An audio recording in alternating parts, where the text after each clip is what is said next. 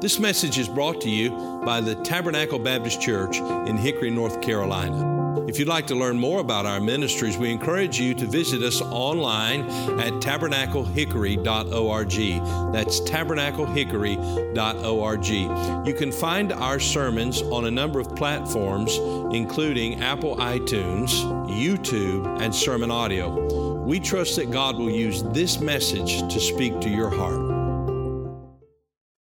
I want to speak to you this morning on a monument. I want to talk to you about a memorial, but we're going to take the long road to get there. We've got a lot of ground to cover, so we've got to move quickly. But I want to speak to you on a very special memorial, one of, I believe, the most significant, yet perhaps one of the least known memorials in all of Scripture. Of course, this is Memorial Day weekend, and tomorrow at a number of national monuments, there are going to be ceremonies. And much like what we just observed a few minutes ago, there'll be wreaths that are placed and remembrances made. I remember my first visit. I've had the opportunity to visit on a number of occasions the Tomb of the Unknowns, sometimes referred to as the Tomb of the Unknown Soldier in Arlington Cemetery. And I remember how moving that experience was, what a powerful reminder it was of those who have laid down their lives, the ultimate sacrifice for the freedoms that we enjoy today. And tomorrow they're going to go to a number of those monuments and those memorials, and they're going to have ceremonies. And so today I want to look at a memorial that we find in the pages of Scripture. But we begin in Deuteronomy chapter 34 and verse number 5. The Word of God says, "So Moses, the servant of the Lord, died there in the land of Moab, according to the word of the Lord. And he buried him in the valley in the land of Moab over against Beth Peor, but no man knoweth of his sepulchre unto this day. And Moses was 120 years old when he died. His eyes were not dim, nor his natural force abated. And the children of Israel wept for Moses in the plains of Moab 30 days. So the days of weeping and mourning for Moses were ended. And Joshua the son of Nun was full of the spirit of wisdom, for Moses had laid his hands upon him, and the children of Israel hearkened unto him, and did as the Lord commanded Moses. And there arose not a prophet since in Israel like unto Moses, whom the Lord knew face to face. And all the signs and the wonders which the Lord sent him to do in the land of Egypt to Pharaoh, and to all his servants, and to all his land. And in all that mighty hand, and in all the great terror which Moses showed in the sight of all Israel. Now, after the death of Moses, the servant of the Lord, it came to pass that the Lord spake unto Joshua, the son of Nun, Moses' minister, saying, Moses my servant is dead. Now therefore arise, go over this Jordan, thou and all this people, unto the land which I do give to them, even to the children of Israel. Every place that the sole of your foot shall tread upon, that have I given unto you, as I said unto Moses. From the wilderness and this Lebanon, even unto the great river, the river Euphrates, all the land of the Hittites, and unto the great sea, toward the going down of the sun, shall be your coast. There shall not any man be able to stand before thee all the days of thy life. As I was with Moses, so I will be with thee. I will not fail thee nor forsake thee. Be strong and of a good courage, for unto this people shalt thou divide for an inheritance the land which I swear unto their fathers to give them." Now, if you'll hold your, turn over to chapter 3 and verse number 1. Joshua rose early in the morning and removed from Shittim and came to Jordan, he and all the children of Israel, and lodged there before they passed over. And it came to pass after 3 days that the officers went through the host, and they commanded the people, saying, When you see the ark of the covenant of the Lord your God, and the priests the Levites bearing it, then ye shall remove from your place and go after it. Yet there shall be a space between you and it, about 2,000 cubits by measure. Come not near unto it, that ye may know the way by which ye must go, for ye have not passed this way heretofore. And Joshua said unto the people, Sanctify yourselves, for tomorrow the Lord will do wonders among you. And Joshua spake unto the priests, saying, Take up the ark of the covenant, pass over before the people.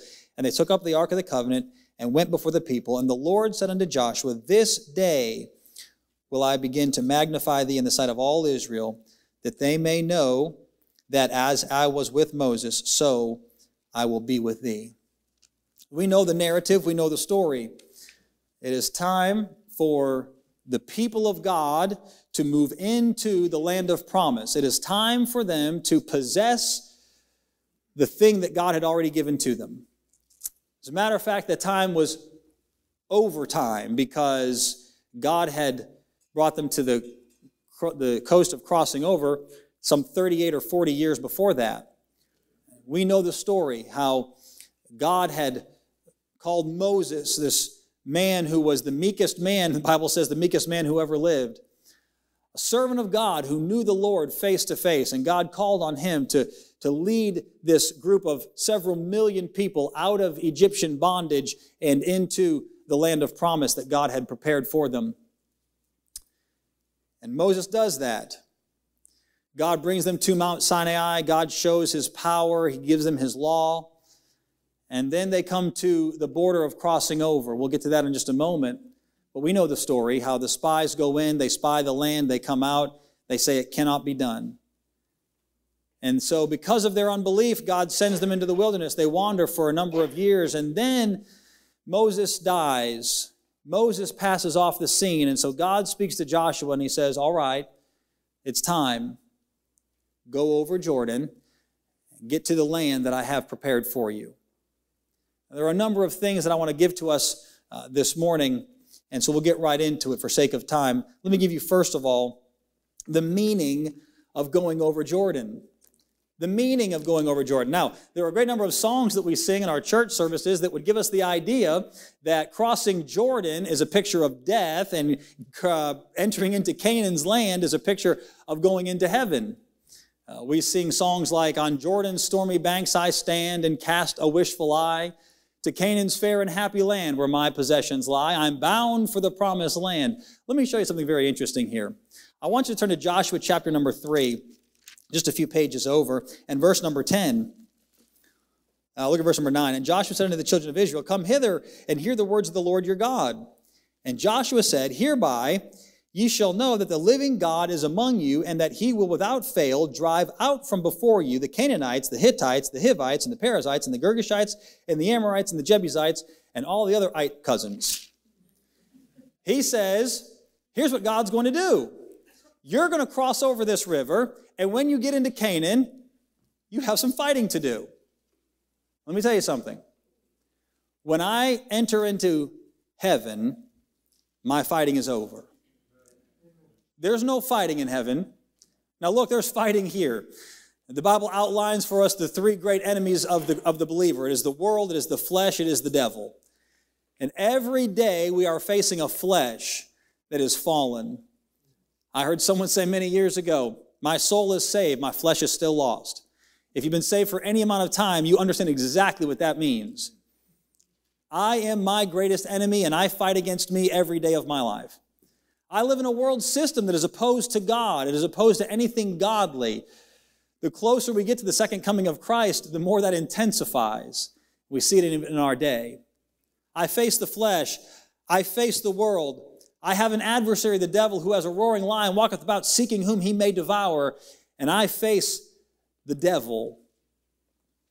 And I war, I fight, I battle, so do you. But one day we're going to get to heaven, and when we do get to heaven, all of that fighting is over. But God says to these people, he says, I want you to go across Jordan, and I want you to get into the promised land, and when you get into the promised land, you have to fight. Let me tell you something. Canaan is not a picture of heaven. Canaan is a picture of the here and the now. I want you to see something. Hold your place here in Joshua. Turn with me, if you would, to Hebrews chapter number 3. We're going to reference Hebrews 3 another time before we're finished today. Hebrews chapter 3, we'll begin reading in verse number 7. May I say this to you in our understanding today, that God intends for you and I to enjoy Canaan not someday, but this day.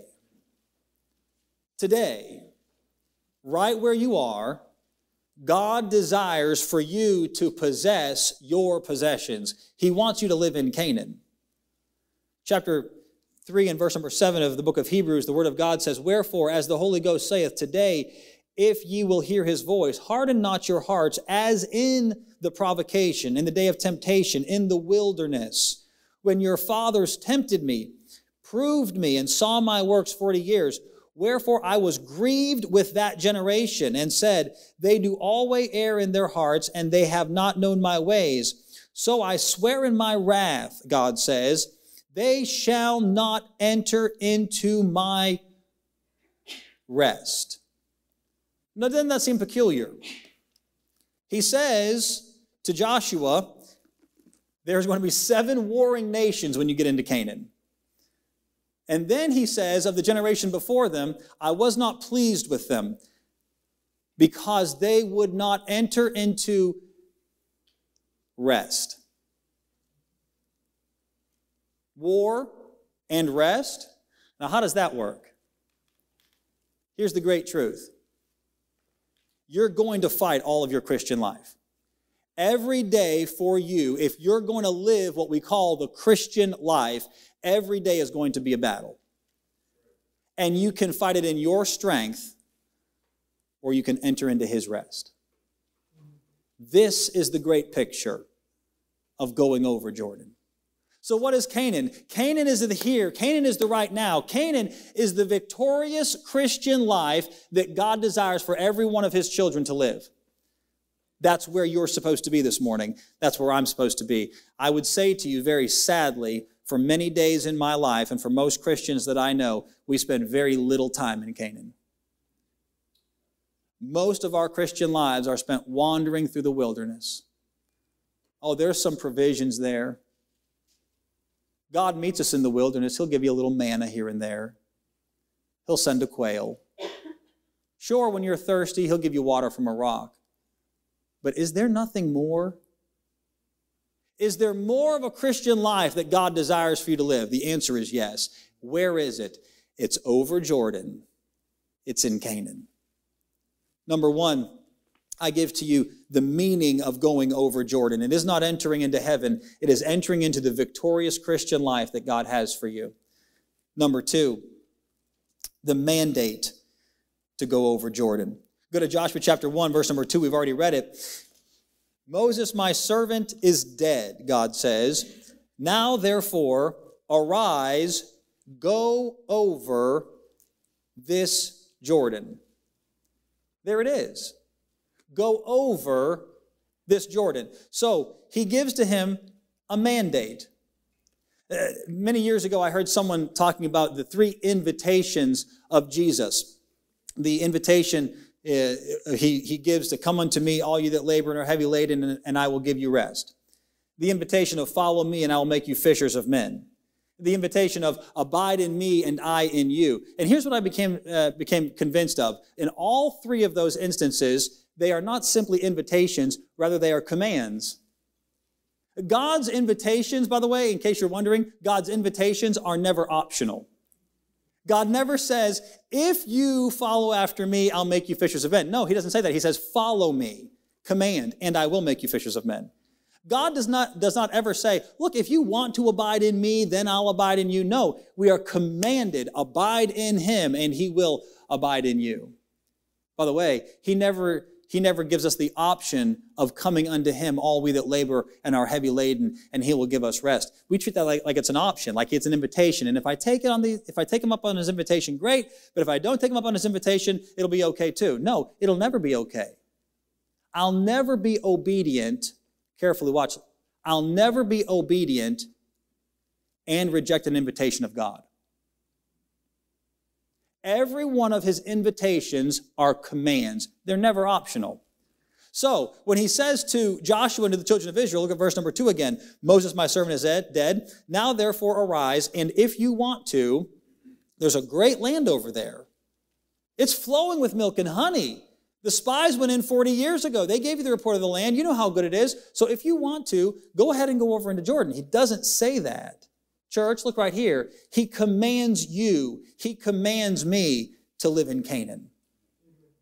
He commands me to live the victorious Christian life. It's never okay for me to live in disobedience on this side of Jordan to what God has for my life. I'm always to be living the victorious life. I'm always to be living the abundant and overflowing life. It is a mandate. It is commanded. By the way, God's greatest invitations, not just in here, but all of God's great invitations are commands. Paul goes up onto Mars Hill, and he's there with the Epicureans and the Stoics and the philosophers, and they're worshiping all these gods. And of course, we know the story, right? They even have a statue to the unknown God. And Paul, of course, he begins to expound, and he says to them, watch carefully, he says, the times of this ignorance God winked at, but now commandeth all men everywhere to repent. You see, we talk about God's offer of salvation. That's great. I'm glad that God offers salvation. But I'm here to say this morning, God does not simply offer you salvation. He demands you come to Him in salvation. He has commanded you to be saved. If you're here this morning and you never put your faith in Christ, if there's never been a time in your life when you've recognized that you are a sinner and that your sin has offended a holy God, if you've never understood that His Son, Jesus Christ, came to this earth, lived a perfect and sinless life, and then gave Himself as the sacrifice for your sin, if you never believed that and put your faith in that work for salvation, I want you to know that not only does God offer you salvation this morning, He commands you to believe that and to be saved. It's a command. Peter is preaching on the day of Pentecost, and of course there's thousands of people there, and God is powerfully using him. The Spirit of God is at work, and it's moving, and they're pricked in their hearts by what they've heard. And they said to Peter, they said, men and brothers, what must we do? And you know what Peter said? Repent and be baptized. Let me say what I find is really interesting. All of God's invitations are commands, and there are certain commands that God puts on everyone's life. Command number one, you are commanded to be saved. If you're not a Christian, God commands you to be so. The second command. He said, repent, there's salvation, and be baptized. You know what that is? That is entrance into a local New Testament church. It is God's desire, it is God's invitation, it is His command that every person come to know Christ as their Savior and that they are an active member in a local New Testament church, that they are part of the pillar and ground of the truth, that they are part of the vehicle through which the gospel message is to get all over the world. That is God's command. Now look, it's His invitation, but all of His invitations are commands. So where do you stand this morning? Look, Joshua stands on the brink of this river, and God says to him, I'm not gonna ask you if you want to. I'm going to tell you, Joshua, you have to go over. Hey, look right here. There's a life that God has for you to live. There's a life that God has for me to live. It is the abundant life, and it is the life that is commanded. He commands me to be saved. He commands me to be plugged into His church. He commands me to go over Jordan and to live the life that He's designed for me to live. It is not optional. It is a command that He's given to me. There's a third thing I want us to see. Not only the meaning of going over Jordan and the mandate to go over Jordan, but thirdly, the means of going over Jordan. All right, fine. So we're standing here. We're on the edge of Jordan. We're looking over into Canaan. I'm commanded to get over there. Can you imagine Joshua? He's standing here on the brink of the river. Now, I want you to know this, that years before this, when Moses sends in the spies, they are not on the east side of Jordan. No, they're in the south. And they don't have to cross a river. And so they could have entered in that way, but now God's taken them down south of the Dead Sea and up around, and now they're on the wrong side of Jordan, and the promised land is on the other side, and so they have to cross over this Jordan. And here's what God says to Joshua. Joshua, tell the people to prepare victuals, to get ready, because in 3 days' time, you're going to cross over that river, and you're going into Canaan. And Joshua says, excellent plan. I love it. Let's do it, Lord. I'm pumped up. I'm fired up. We're going to do this. And then he goes on to Jordan and he goes, how do I get across? How do I get across? How do I get from where I am? Look right here, please. How do I get from where I am to where God wants me to be? I repeat to you again, God wants you to live the victorious Christian life. He wants you to live in abundance. So how do I get from here to there with Jordan in between? What is the means of crossing Jordan? I want you to hold your place here in Joshua. Turn back with me just a few pages to the book of Numbers in chapter number 13. Let's go back in time a few years, nearly 40 years, to Moses when he sends in the spies. Numbers chapter 13, look at verse number 26. And they went and came to Moses and to Aaron and to all the congregation of the children of Israel unto the wilderness of Paran, to Kadesh, and brought back word unto them and unto all the congregation, and showed them the fruit of the land. And they told them and said, We came unto the land whither thou sentest us, and surely it floweth with milk and honey, and this is the fruit of it. Nevertheless, the people be strong that dwell in the land, and the cities are walled and very great. And moreover, we saw the children of Anak there. The Amalekites dwell in the land of the south, and the Hittites and the Jebusites and the Amorites dwell in the mountains, and the Canaanites dwell by the sea and by the coast of Jordan. And Caleb stilled the people before Moses and said, Let us go up at once and possess it, for we are well able to overcome it. But the men that went up with him said, We be not able to go up against the people, for they are stronger than we. And they brought up an evil report of the land which they had searched unto the children of Israel, saying, The land through which we have gone to search it is a land that eateth up the inhabitants thereof. And all the people that we saw in it are men of great stature. And there we saw the giants, the sons of Anak, which come of the giants. And we were in our own sight as grasshoppers, and so we were in their sight. And look at verse number 1 of chapter 14. The Bible says, And all the congregation lifted up their voice and cried. And the people wept that night. Can you imagine the sound of millions of people with broken hearts and crushed dreams as they cry? They'd gone to bed every night. Think of this. They had gone to bed every night. Once they leave Egypt, they think, we're free. We're free. We're no longer in bondage. We're no longer slaves. And then there's this talk of this land that God's going to take us to. And He's leading us to that land. And so even when they're in bondage, they know the prophecy. Many of them know the prophecy of God removing them. And they're teaching this to their children. They're saying, we don't know when it's going to be, but one day God's going to do a big work and God's going to bring us out of Egypt. They watch God do all of these miracles in Egypt. They are part of that great caravan that walks out of Egypt into the wilderness, and they go see the power of God at Mount Sinai as the mountain itself is on fire and it's shaking, and they're so overcome and at awe of the power of God. They literally back up off of the mountain. They say to Moses, you just go talk to God, and whatever He says, we will do it, because we're freaking out here. We can't handle it. They saw the power of God.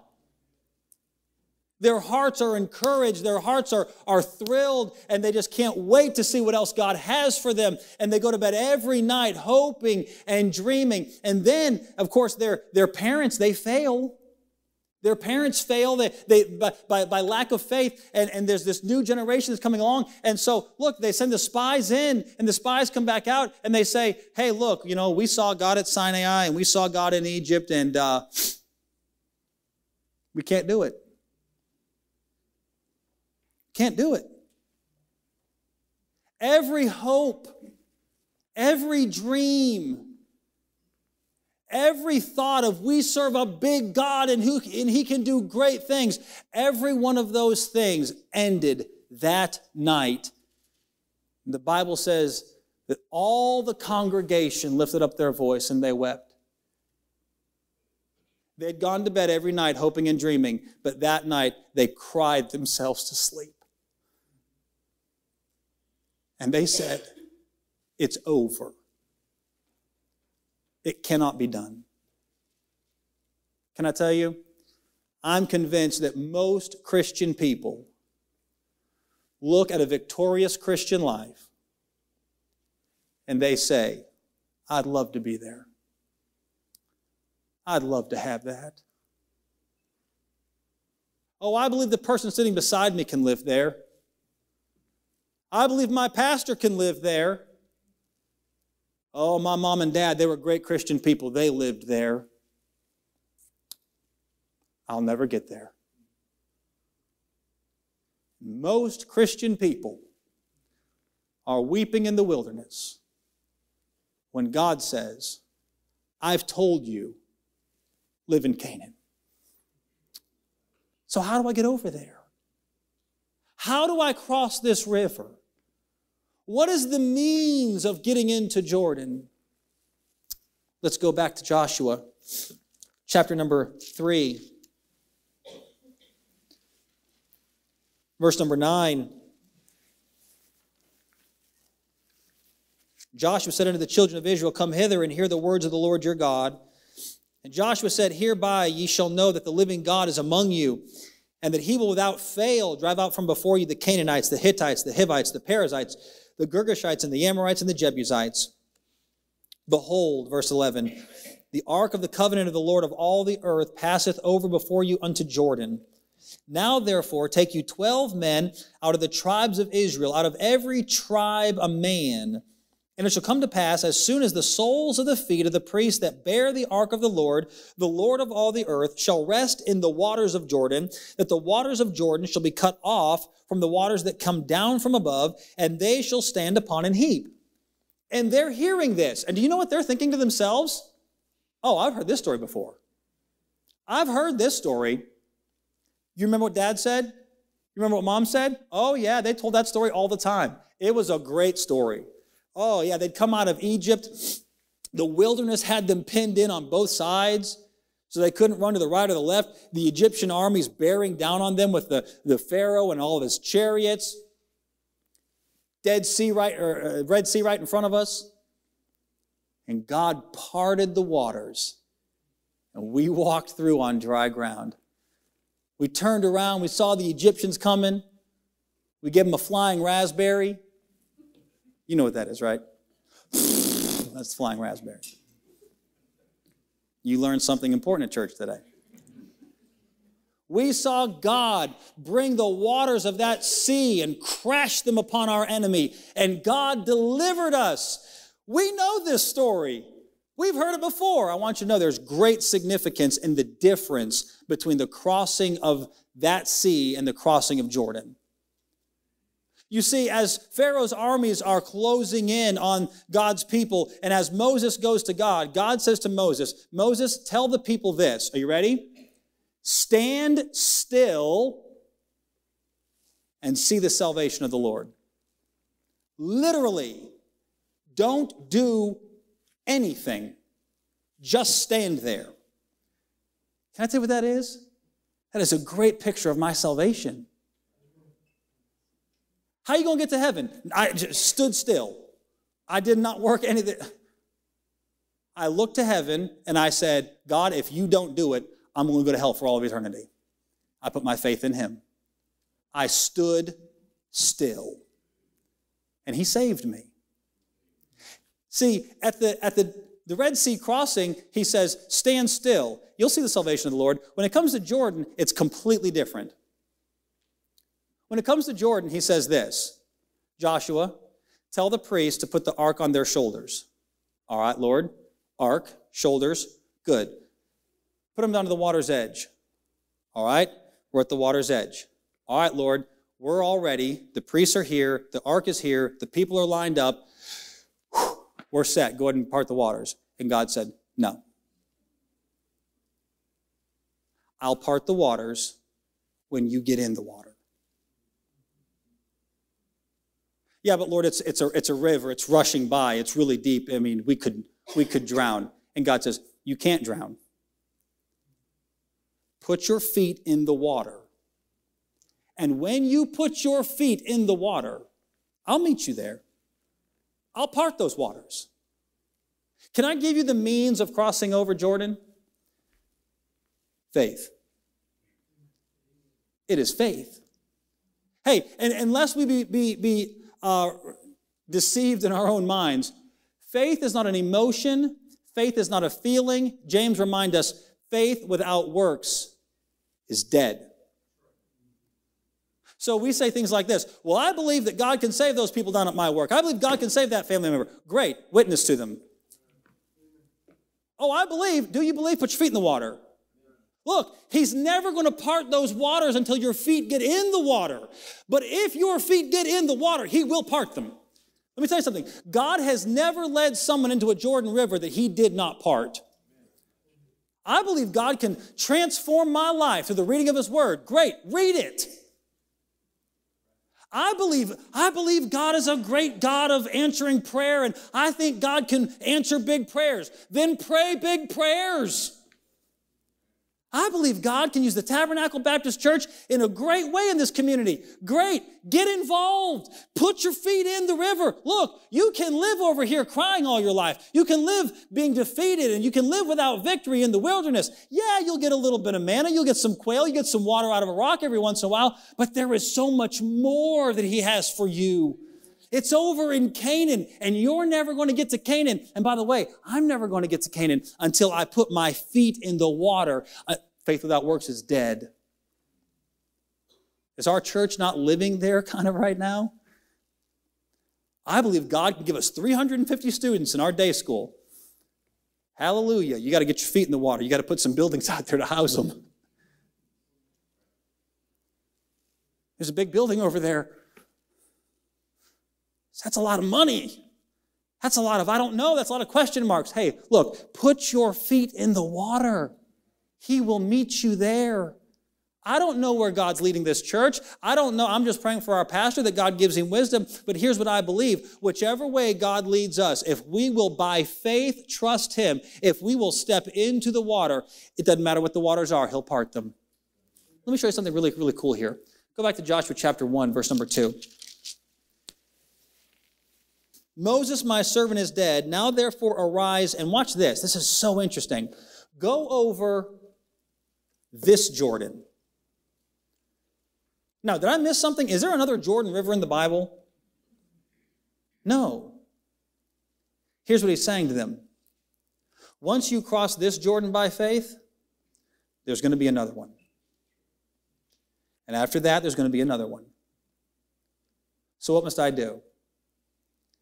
Keep on crossing Jordan. Keep on getting my feet down in there.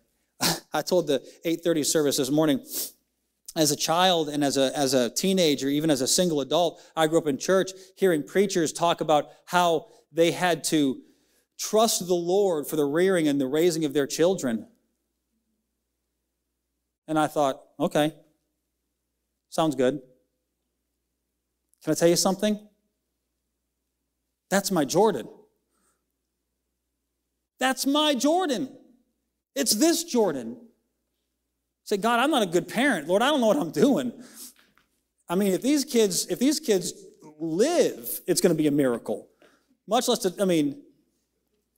what's God say? He says, look, you do the work. You invest in their lives. You raise them up in the nurture and the admonition of the Lord. You get them into church. You get the Word of God into their hearts. You teach them how to be men of God. And by the way, when you get in the water, I'm going to meet you there. I never failed anybody yet. Hananiah, Mishael, Azariah, we're going to throw you in the fiery furnace. God will meet me there. Daniel, we're going to throw you in the lion's den. That's okay. God will meet me there. Joseph, you better lose those dreams. You better shut up about all those dreams. We're going to throw you in a pit. That's okay. God will meet me there. We're going to take you down to Egypt. He'll meet me there too. Hey, look here, church. If you'll get in the water, whatever this Jordan is for you, and by the way, there are Jordan rivers that I have not come to yet. Many of you in this room have already crossed those Jordans. You've already come to those decisions. Younger people, myself included, there's a lot of people in this room who have come to some Jordans that you're coming to one day. What are you going to do? Are you going to stand at that Jordan River and look over across to a victorious, happy, abundant Christian life and say, boy, it'd be nice if I was over there? Oh, wouldn't it be great? Or are you going to trust God, and are you going to get into the river? Are you going to put feet on your faith?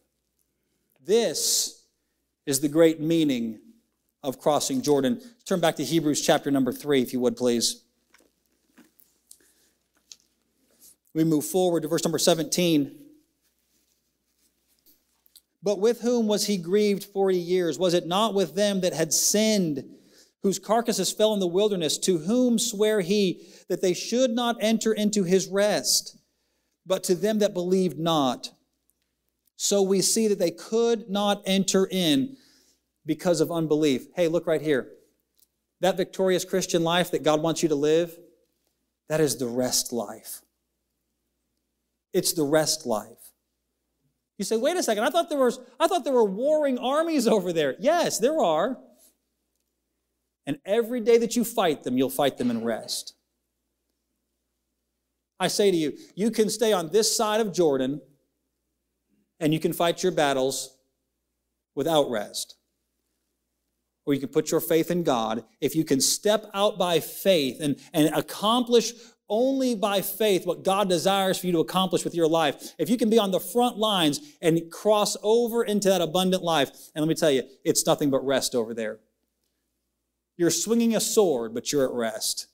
Hey, look, you're going to swing a sword either way. You're going to fight either way. Why don't you fight in his rest?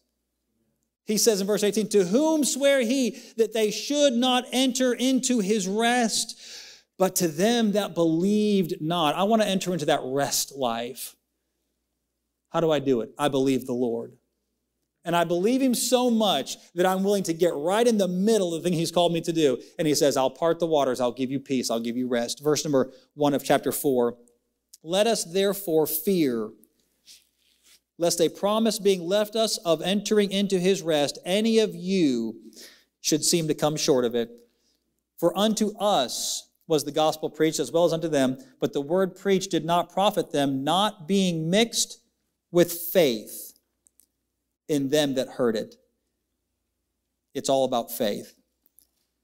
Look at verse number 10, chapter 4. For he that is entered into his rest, may the Spirit of God teach us this lesson. For he that is entered into his rest, he also hath ceased from his own works, as God did from his. Let us labor, therefore, to enter into that rest, lest any man fall after the same example of unbelief. God says, hey, I have a land for you.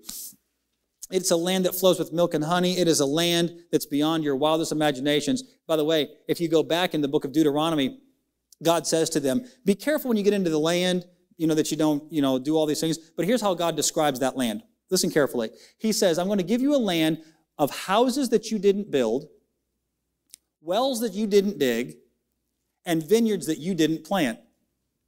That sounds like a pretty good deal, right? Guess what? The Girgashites and the Amorites and the Hittites and the Hivites and the Jebusites and all the rest of them, they're not just going to see you come across the Jordan River and go, oh, hey guys, they're here. Yeah, they're finally, we knew they were coming. They're here. It's okay. We've been packed up for a while. We're waiting for you to get here. Now that you're here, we'll go. Enjoy it.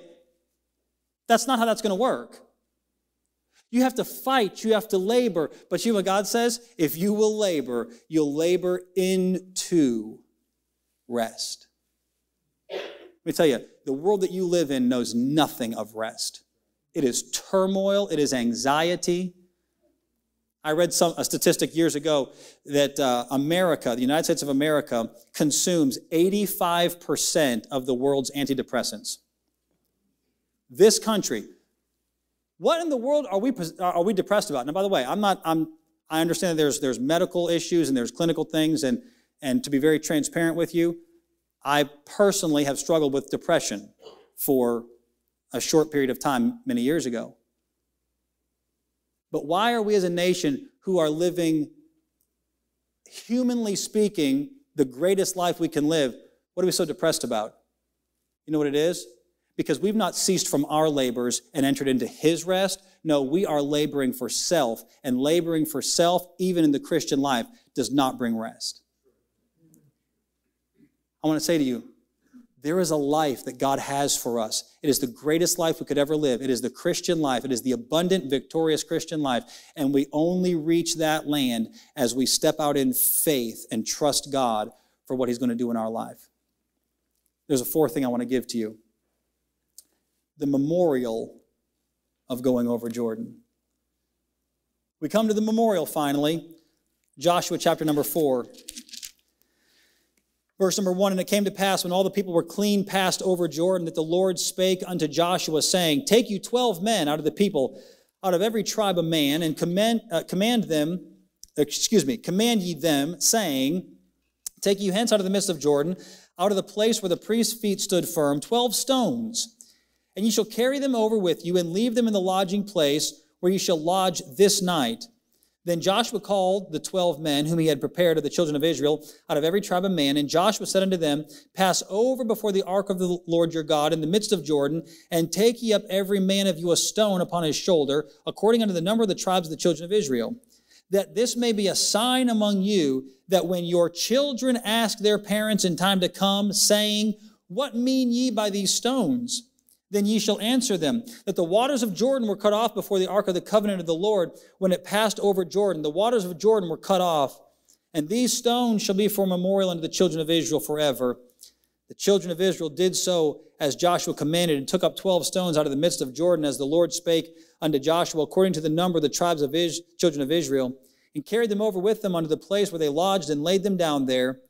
And Joshua set up 12 stones in the midst of Jordan, in the place where the feet of the priests which bear the ark of the covenant stood.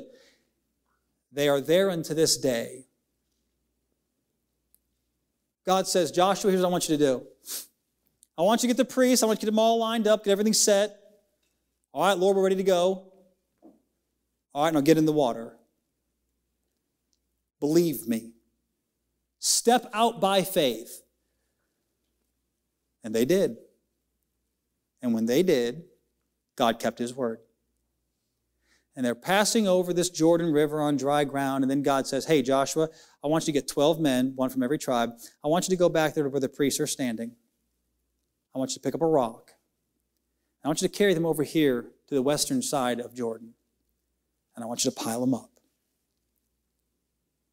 And years later, a family, Jewish family, is on vacation, going to the beach. I don't know how good the beaches are at the Jordan River, but... And they're walking down the bank of the Jordan, and the little boy says to his dad, what are those stones? And the father explains to him, oh, son, that's when God stopped the waters of Jordan. We walked through on dry ground. And they're there as a memorial to what God can do. And he's telling that story. Look right here. He's telling that story. And the children are simply listening. And they're going, that sounds really cool. But in the heart of that father, his heart races just a little bit. Because he remembers, I was there. I saw it. It's a memorial. Can I tell you what the sad state of most Christianity is today? Most of Christianity today is satisfied to look at the memorial, but never experience the miracle in their day. You're sitting in a memorial.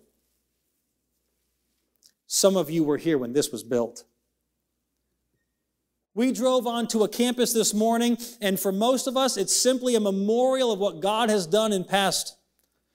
It's simply a memorial to what God did do. I wonder, what about the miracle in my day? You see, here's what I want. I want to leave a legacy behind. I want to leave some memorials behind where my children can walk down and say, Dad, what was that? Oh, let me tell you, it didn't seem like we could do it. We stepped out in faith. Boy, you should have seen what God did. Can I tell you what that does for the next generation? That inspires them to say, well, if God can do it for my dad, why can't he do it for me? If God can move that way in my mom's life, if she can be a Christian witness down at the job and see people come to know Christ as their Savior and bring them into a church, but walk them down an aisle, see them get baptized. If my mom can do that, I bet you I can do that. It's a memorial. Now here's the great truth. Look at verse number 9. And Joshua set up 12 stones in the midst of Jordan, in the place where the feet of the priests which bear the Ark of the Covenant stood, and they're there unto this day. Hey, look, there's actually two piles of rocks. One's on the western bank. It's visible. It's for everybody to see. There's also a pile of rocks in the Jordan River that nobody ever will see again. What is the significance?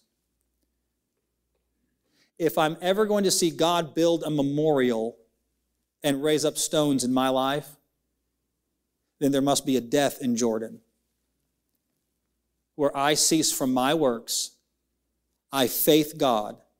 It's His work, not mine. And He accomplishes through my life, through the life of this church, things that we could have never accomplished on our own. And generation after generation, if God lets this world keep spinning around, is going to come by and they're going to say, hey, look at that pile of stones. Can I tell you what really burdens my heart? If we all live in 50 years, when someone drives past this campus, what are they going to look at? Are they going to look at the same thing that they're looking at today? Are they going to say, hey, let me tell you something. 50 years ago, that place was thriving. That place was booming. Oh, yeah, they had lots going on over there. And not so much since then. Could that happen? Sure. How does it happen? If we just stay in the wilderness and we don't cross Jordan. And God says, go over this Jordan. Thank you for listening to this message from Tabernacle Baptist Church. We pray that God has used His Word to speak to your heart today. If you'd like to learn more about the ministries of Tabernacle Baptist Church, you can go to our website, tabernaclehickory.org. That is tabernaclehickory.org. There you'll find additional resources that we pray God will use to be a help to you.